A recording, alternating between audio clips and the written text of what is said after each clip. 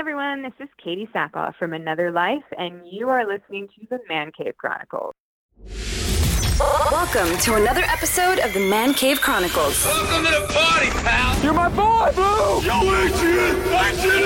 A podcast with interviews of amazing guests from the world of pop culture. Oh, yeah! TV. Nice! Movies. Oh, I love the movies! Comedy and more. From deep inside the Man Cave, your host, Elias. Katee, welcome to the cave. Thank you so much for having me. How are you? What's new with you? I'm good. Just, at home in the middle of a construction site and getting ready to leave and go do another episode of The Flash, actually, this next week. Oh, so it'll be a awesome. nice, it'll be a nice break from the construction noise, to be honest. I gotta ask, have you had a day off for the last 20 plus years? That's so funny. I would normally tell you no. But this year, waiting for the pickup of the second season of Another Life is the longest I haven't worked in my entire life. Really? And it was an entire year, actually. It'll be a month short of a year, purely because of the episode of The Flash. So Wow. that's the only thing that I've done in this year. So it was one of the reasons why we started the YouTube channel, was because I was sitting at home bored. I couldn't work because I'm under contractual obligation with Netflix. And so I was looking for a creative outlet so I wouldn't find myself getting depressed or down about the lack of work. Wow. But you do need the break once in a while. I do. Yeah, it's funny. I do relax better than a lot of people. I think I do this very quick relax thing where I can sit on the couch and waste an entire day watching Hallmark movies better than anybody.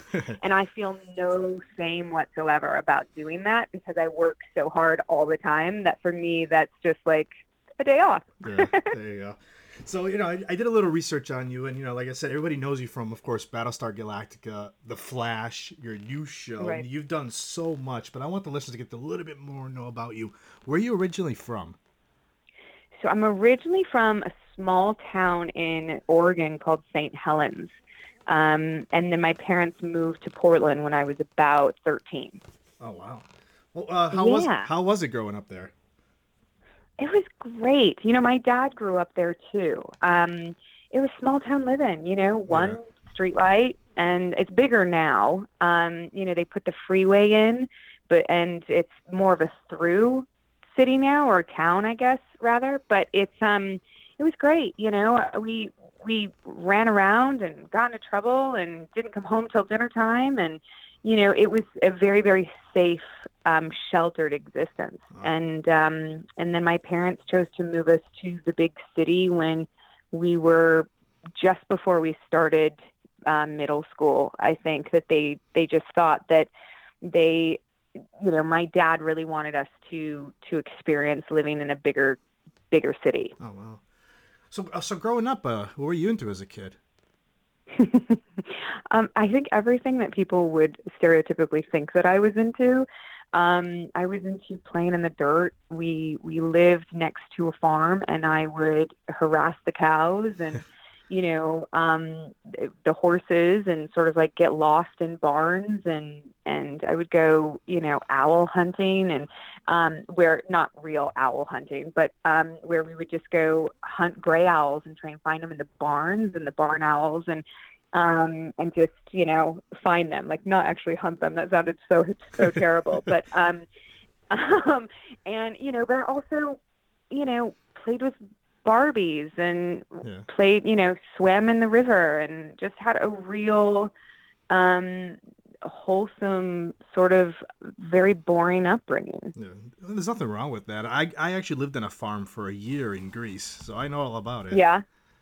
Yeah, it was great. It was honestly, my childhood was so important for my career as an actor, because it really inspired my imagination from such a young age, because we lived so far away from friends. And granted, we played with friends and stuff, but for the most part, my mom always said, just go, just go outside. I don't want to see you till dinner time. And we would go play and use our imagination. And I was constantly, pretending like I was a pirate in the treehouse and running around with my brother and building forts and, all the things that I look back on so fondly, but that it was so fiercely important for my imagination as a child. It's interesting. So when you were growing up, did you know you wanted to get into the acting world? Oh God, no. No, I was an athlete for many years. And I was a swimmer, and that was just my plan. I'd always planned on, at the very least, swimming in college. And, I had these, grand aspirations that were probably pipe dreams of, Olympic dreams in my future. But for sure, I would have swum in college. But I got hurt, and it's and that was at 15, and I really had to sort of reevaluate what I was going to do. I didn't want to go to college unless I was swimming. I was never a great student. I didn't really enjoy school very much.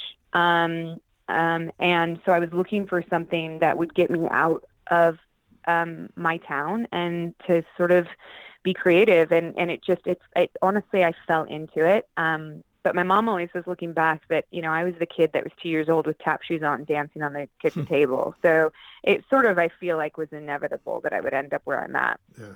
When you told your parents you wanted to get to acting, how did that go? I think when I first started telling them at 15, I think they thought that I was just, I was a kid where my goals and my career goals changed every day. And I think when I set on something, I think when I started asking for furniture for birthdays and Christmases and plates, that they went, oh, she's really leaving. And by the time I left home, I had an entire 1-bedroom U-Haul filled with hand-me-down clothes, like furniture and plates and all enough to furnish an entire one. But I was the only 18-year-old that moved to Los Angeles with an entire 1-bedroom house filled with furniture. Wow. Because I'd started collecting. And I think when that happened, I think my parents went, oh, this is happening. So how did you get started in acting? So my mom had found, and I did plays in high school for fun, but my mom had found an ad in a paper to be Kirsten Dunst's body double in a Lifetime movie she was doing. And my mom was like, just get out of the house. It was right after my injury, and she was like, just go do something. And so I went there. She took me down, and Kirsten and I have very different body types, so it didn't work at all. But the woman had said, can you act? And I thought, of course, I'm bulletproof at 15. I was like, of course I can. And she sent me home with some sides, and I went back like the next day, and my mom helped me memorize, and I got the part. And that Taft-Hartley'd me into the union. And for anyone who knows anything about SAG, that was instrumental in my career, because basically I didn't have to work to get into the union. The producers paid a fine and just got me into the union. Wow. Because they wanted me for the part. And it was the jumping off point for my career, because the director of that Lifetime movie convinced my mom to bring me to LA and introduce me to my manager and agent. And my agent is still my manager today. And that was over 20 years ago. Wow. Now, did you take any acting classes after that? I didn't. So I absolutely didn't. I went to one acting class, and, I'm sure it was just the wrong class, but I went to an acting class where they subscribe to the notion that you need to break people down and tear them down to build them back up. And I, at 17, thought that was the biggest load of horse shit that I'd ever heard, and decided that the best acting class was going to be working and actually working. And, at the end of the day, what I always equate my career to and my level of acting to was always just compulsive lying. Like, that's what acting is to me, is that if you can convince another person of an emotion or something that happened, you're acting. Yeah.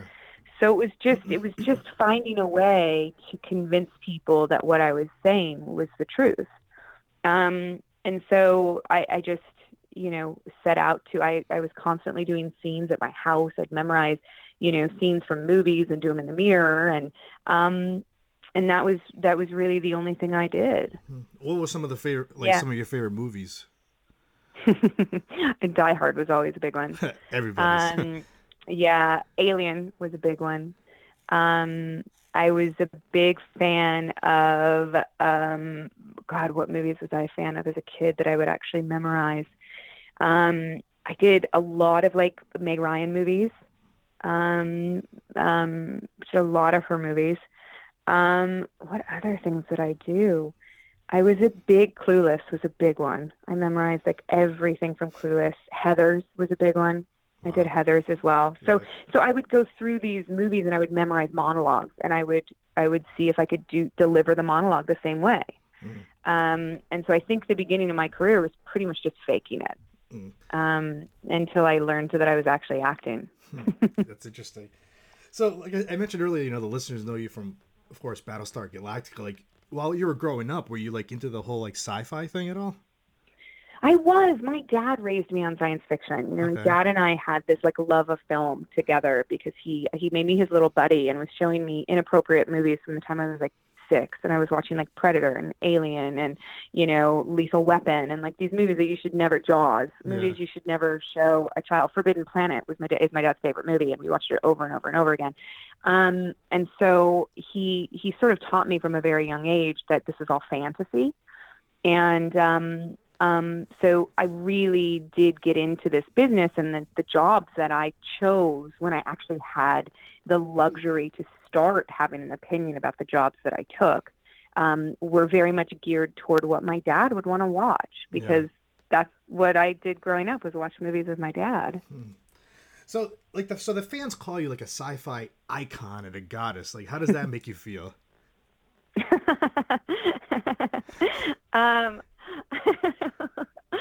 I think the character is, I think the character is. I think the character of Starbuck was incredibly instrumental in the change of empowerment in women in film. But I don't think that I was. I think that I was just the person that was in the right place at the right time, that was lucky enough to get the job. Yeah. So do you agree like Battlestar is like more popular like now than it was back then? 100%. Yeah. It continues to just grow legs, and it's just, I don't think that there is an end in sight to that show.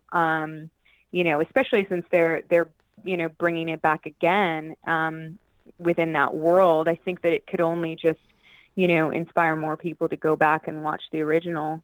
Again, well, not the original, the first remake again. Do you remember your audition for that? Oh my God, I do. Yeah, no, I auditioned like 7 times for it. Really? Oh my God, so many times. When I first got into this business, because I was petite and blonde, and 17, everybody pigeonholed me into ditzy blonde roles, and I played the crap out of ditzy blonde bimbos that you really wanted. Like I died in Halloween. I got my head cut off, and people like cheered in the theater. Like, those are the characters I played, like just dumb blondes. And I was so excited when Battlestar sort of like, came into my hands. I read this and I was like, this, you gotta be kidding me. I have a chance at this. And they were like, well, you have an audition. And the role was written for somebody that was about 10 years older than me. And absolutely not who I was. But, I went to my first audition in heels, because, that's what I did. Like, I always wore heels, and I went in heels and a pair of jeans and a t-shirt, I think. And I did my reading, and I thought I did a great job. And then they passed. And I was like, no, just give me another shot. So I went back and I convinced them to see me again. They were like, she's too young and she's just not tough enough. And so I was like, okay. And so every single time I just kept like hanging on by a thread in these auditions, and they just kept moving me forward. And then my final screen test was actually against Grace Park. We both tested for Starbuck. It was just, it was just one of those things. Like I said, I was in the right place at the right time. And one of the producer's ex-wives was actually watching, they've told this story many times. They were watching the audition tapes in fast forward, which is what they do. They literally watch them in fast forward because there's so many people. And she walked by the screen, and had been lamenting about how he, they couldn't find Starbuck. And she walked by the screen and pointed at the screen and went, "What are you talking about? That's her right there." And it was me. Jeez. And he was like, "What?" And he stopped the tape and actually watched it. Wow. Yeah. So all these, like, because like I said, I did some research on you in like all these forums and everything. Let's put it like, what do you say, like the word, like not rest in peace, but like your character. She died, Yeah. right? She died, right? Because everybody's well, yeah, like, I mean, it's been 15 years Yeah. at this point. I feel like if you haven't seen it, like you need, like, there's no spoiler. You can't hold Yeah. spoilers for 20 years. Yeah. But yeah, no, she was not the same character at the end that she was in the beginning, by no means. She was a different entity. Yeah. And she was absolutely not Starbuck anymore. Starbuck died. yeah, there you go. So now, Yeah. you star on Netflix's Another Life. How's that compared to going from Battlestar to that? Yeah, well, I mean, it took me a long time to want to do science fiction again.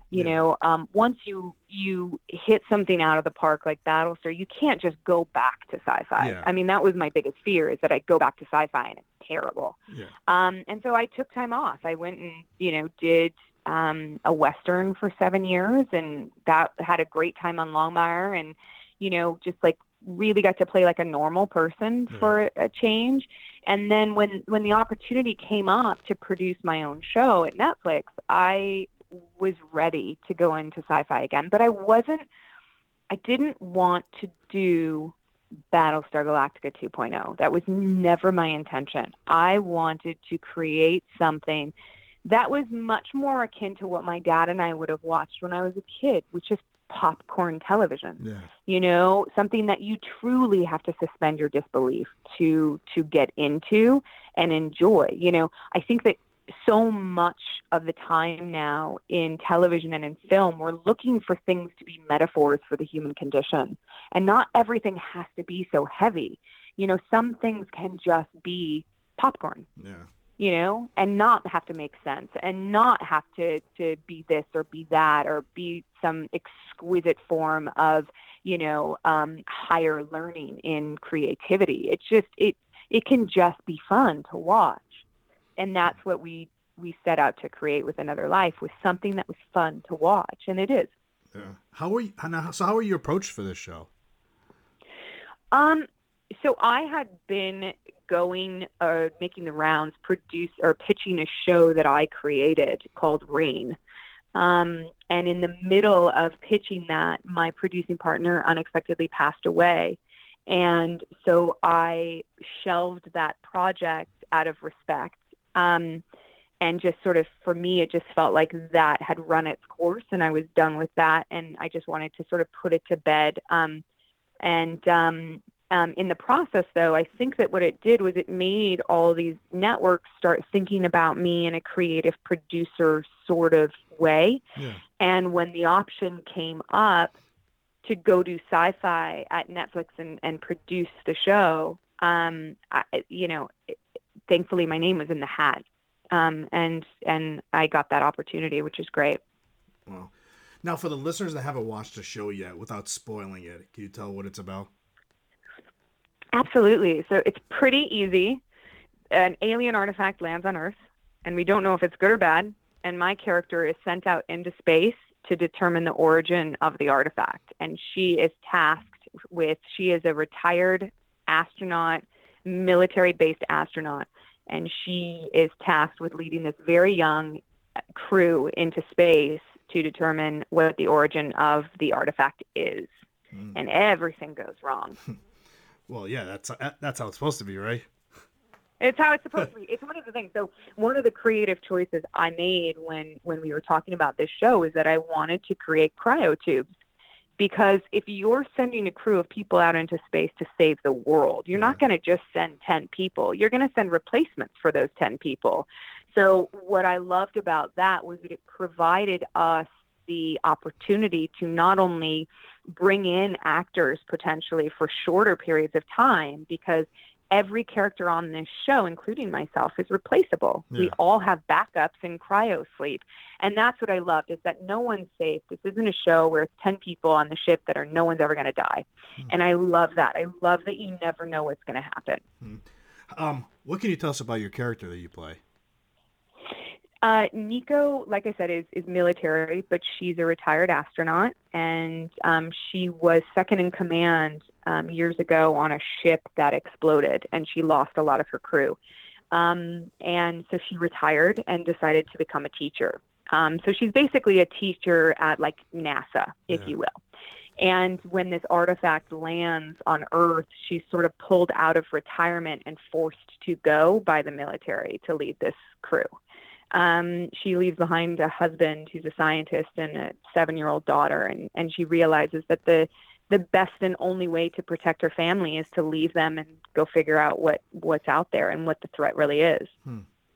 How did you prepare for the role? Like, did you do like any kind of research for that? No, my acting style is so heavily sort of existing in fantasy and make believe. That for myself, I do absolutely do research 100%. I make sure I'm prepared as far as what the character is going through emotionally, and any expertise that my character has, I definitely prepare for. But I'm not going to go study at NASA is what I'm saying. I'm not smart enough. They'd turn me away and like laugh. I definitely, for me, our characters get woken up straight out of cryo sleep. So for me, one of the things that I really wanted to focus on was I wanted my character physically to look depleted and dehydrated and sort of very sinewy. And for myself, I naturally sit about, 10, 15 pounds heavier than where I got down to for the show. But it was really important to me because I knew the first image that people were going to see of this show was that. And I really wanted to make sure that it sold who this woman was. And I wanted them to see the muscle and the strength and the fatigue and all of these things in a visual.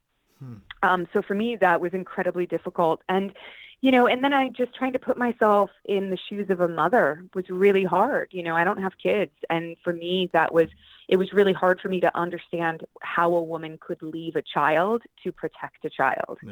And that understanding took me the longest, actually. And it was a conversation that I had with my mom.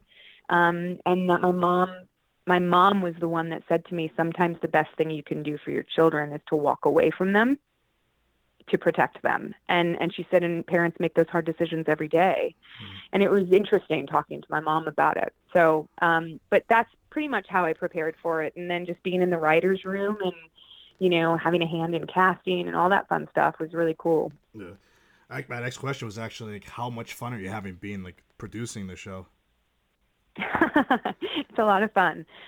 It's a lot of work, but it is absolutely a lot of fun.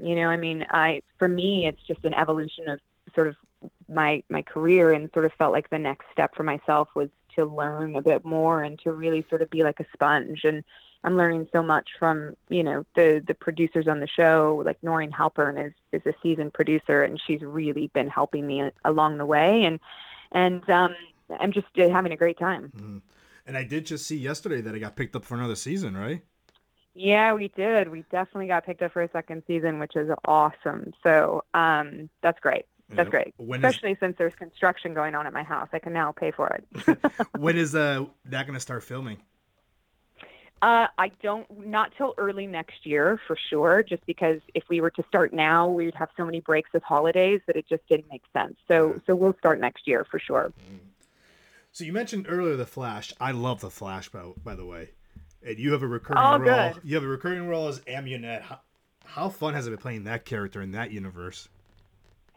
She is by far the funnest character I've ever played because she's insane. Like, I've never played like crazy wackadoo crazy before, and that she is like she's an opportunist, which is really great. She's not evil, she's not good, she's very much an opportunistic person, and sort of she's all about making money. And that's what I love about her, is that she's just, she's really fun, and nothing's off the table with her. You know, I could do anything I want, and it makes sense for Amunet. You know, I was talking to the writers about, I had this dream and I had this thought that was very funny. You know, she says at one point that Norvok is her third favorite henchman, and we know that Killer Frost is her first. And I was like, well, who's her second favorite henchman? Where's that guy? Yeah. And I was like, oh my God, we should do an entire episode with Amunet holding a baby. And she never even acknowledges the fact that she's holding this baby until the very end. You realize that she's babysitting for her second favorite henchman because she needed him for a job. And this was the only way she could get her second favorite henchman back. So, and I know it sounds ridiculous and totally unrealistic, but it totally works for Amunet and the Flash. And so I think that's I think it's exactly who she is someone that would babysit a henchman's child to pull them out of retirement. And most of your scenes are with Danielle. How would you describe the chemistry with you two? I adore Danielle so much. I love working with her. She's really, really fun. I love the Killer Frost and I really like the Caitlin storyline more. I love that, how Amunet just seems to want to be a mentor for Caitlin. But I also, this episode is mostly myself and Iris, which is really fun. Wow. I'm really excited to work with Candace for a change. Do you think we're going to see you in more than one episode this year? Well, that's the thing when you play a henchman or, a baddie that never dies, is that they can always bring you back, right? Yeah. You're right about that. So maybe. Yeah. So I did read that. First of all, how did you get into the whole voiceover world? How did you get into that? Yeah, it was honestly just by chance. You know, Seth Green had asked the cast of Battlestar Galactica to come in and play themselves in a sketch. And while we were in there, they had us play some extra characters. And one of the characters they asked me to play was Bitch Puddin'. And it just sort of happened that way, and she became a fan favorite. And then from that became all of a sudden video games started popping up, and then Star Wars popped up in Bo-Katan, and so it just sort of keeps coming now, which is great. I really enjoy it, and I get to play characters that you don't know if you ever get to play them in reality. You know, I mean, Bo-Katan was, as far as I was concerned, the closest I was ever going to get to Star Wars, which it was to me. I was like, awesome. I'll do an animated version of Star Wars. Come on. Who wouldn't? Yeah. And it's coming back, right? The Clone Wars? It is coming back. Clone Wars is coming back, yeah. So that'll be really fun. Yeah. You never know. Now that with Disney Plus coming out, they're doing all those Star Wars series. Yeah, you never know. You might get a call. You never know. Yeah. So out of all the roles you've portrayed, which one was your favorite one that you've done? You know, it's funny. I have been so blessed to play so many amazing characters. I think everything I've ever done is a character, and I honestly can't pick. I mean, they all have aspects of them that are my favorite for some reason, but I don't think there is one. I really don't. It's interesting. Would you ever want to do a sitcom? Would you ever want to get into the comedy world? Yeah, of course I would. It's funny because the only time I've been allowed to do comedy is overtly crazy comedy. So when I did an episode of Workaholics and played a drug addicted homeless woman with Adam Devine, which was really fun. And then when I played myself in Big Bang Theory. Yeah.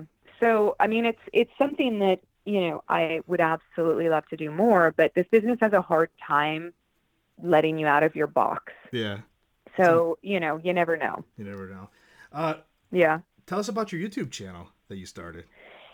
Yeah. Well, like I said in the beginning, it was honestly, so many people in the last 5-6 years have been reaching out to me about things that I didn't honestly think that I knew much about, what motivates me and how I, work out at the gym and what kind of food I eat and how I take care of myself and how I stay positive all the time, seemingly, and all of these things. And then I realized that social media was not, in my opinion, the right place to talk about those things, because it felt, in a sense, sort of work related. And at the time, it's like 140 characters on Twitter. How do you explain to someone what motivates you? Yeah. So I was always looking for a way to branch out of that. And people had been talking to me about doing a YouTube channel and being funny on YouTube and doing funny things on YouTube. And I really didn't know what I wanted to do. But then I started talking to my producing partner, Robin Gadsby, a lot more last year. And he was like, well, and we just started brainstorming what it would look like, purely just as friends at that point. And it really I realized that there was a space on YouTube where we could create episodes that were fun to watch, that had a message, and really sort of gave people what they were asking for me to give them, which was a piece of myself, but also those little bits of motivation and how I live a whole life and wellness and mental health and all of these things that we sort of like touch on the YouTube channel. It's been really great. And we decided to break it down into 3 seasons of 10 every year. So it fits with the rest of my workload. And it's been really great. The feedback has been fantastic. We've grown over 600% in like the last, couple months. Wow. And we're just coming up with season 2 now and trying to figure out what we want to sort of do for season 2, which is really fun. It was just sort of a natural sort of, it at first it felt like it was going to be a stretch for me to figure out how to do this and let people into my life. And then I realized that once we started, that there was a lot of knowledge that I may not have myself, but that I could be a conduit for. And so that we could actually do episodes about how alcohol affects your body and do it in a funny way, and how I train for this, and doing things that scare you, and how you eat on a budget, and what kind of healthy foods are good for you, and suicide prevention, and all of these different topics were in season 1. And so it's been really fun, and Robin and I are just trying to figure out what to do for season 2 now. So when you're not doing the YouTube channel and you're not working, on your downtime, what do you enjoy doing? It's pretty similar to everything else. I spend a lot of time working out. I love being outside and being physically active. I love challenging my body and my mental state to push past my limits and do things that I didn't think I was capable of. So I spend a lot of time doing that sort of thing. And then I've got 3 dogs that I spend tons of time with, and hang out with my boyfriend and sort of, do all of those things. Love to cook. I'm obsessed with travel. We're hoping to do some YouTube episodes about travel. Because I really, really absolutely, like, if in a perfect world, if I could figure out what I was going to do for the rest of my life, it would be find ways to work out and travel for the rest of my life and be paid for it. I don't think that's possible, but you never know. A girl can dream. Yeah. So where do you see yourself like 10 to 20 years from now? I have no idea. I have absolutely no idea. I know where I see myself tomorrow. Yeah. And I know where I see myself next week. But I used to live in the future when I was younger, because I was so worried that I would make a mistake and miss out on something, or that I wouldn't achieve enough. And I realize the older I get, the more important it is to you can plan for the future, but you really, really, really have to live now. So I have absolutely no idea what's going to happen and where I want to be and what my life's going to look like. And there's nothing wrong with that either. Yeah. Every day's a new day. Yeah. It's been for me, it's been a big help for my sort of my mental health and the pressure I always put on myself to succeed, to take a step back and really just focus on right now. Is there any other other projects that you have coming out that you can tell us about? I can't tell you about Okay. them, but yeah, there Yeah. definitely are, and Yeah.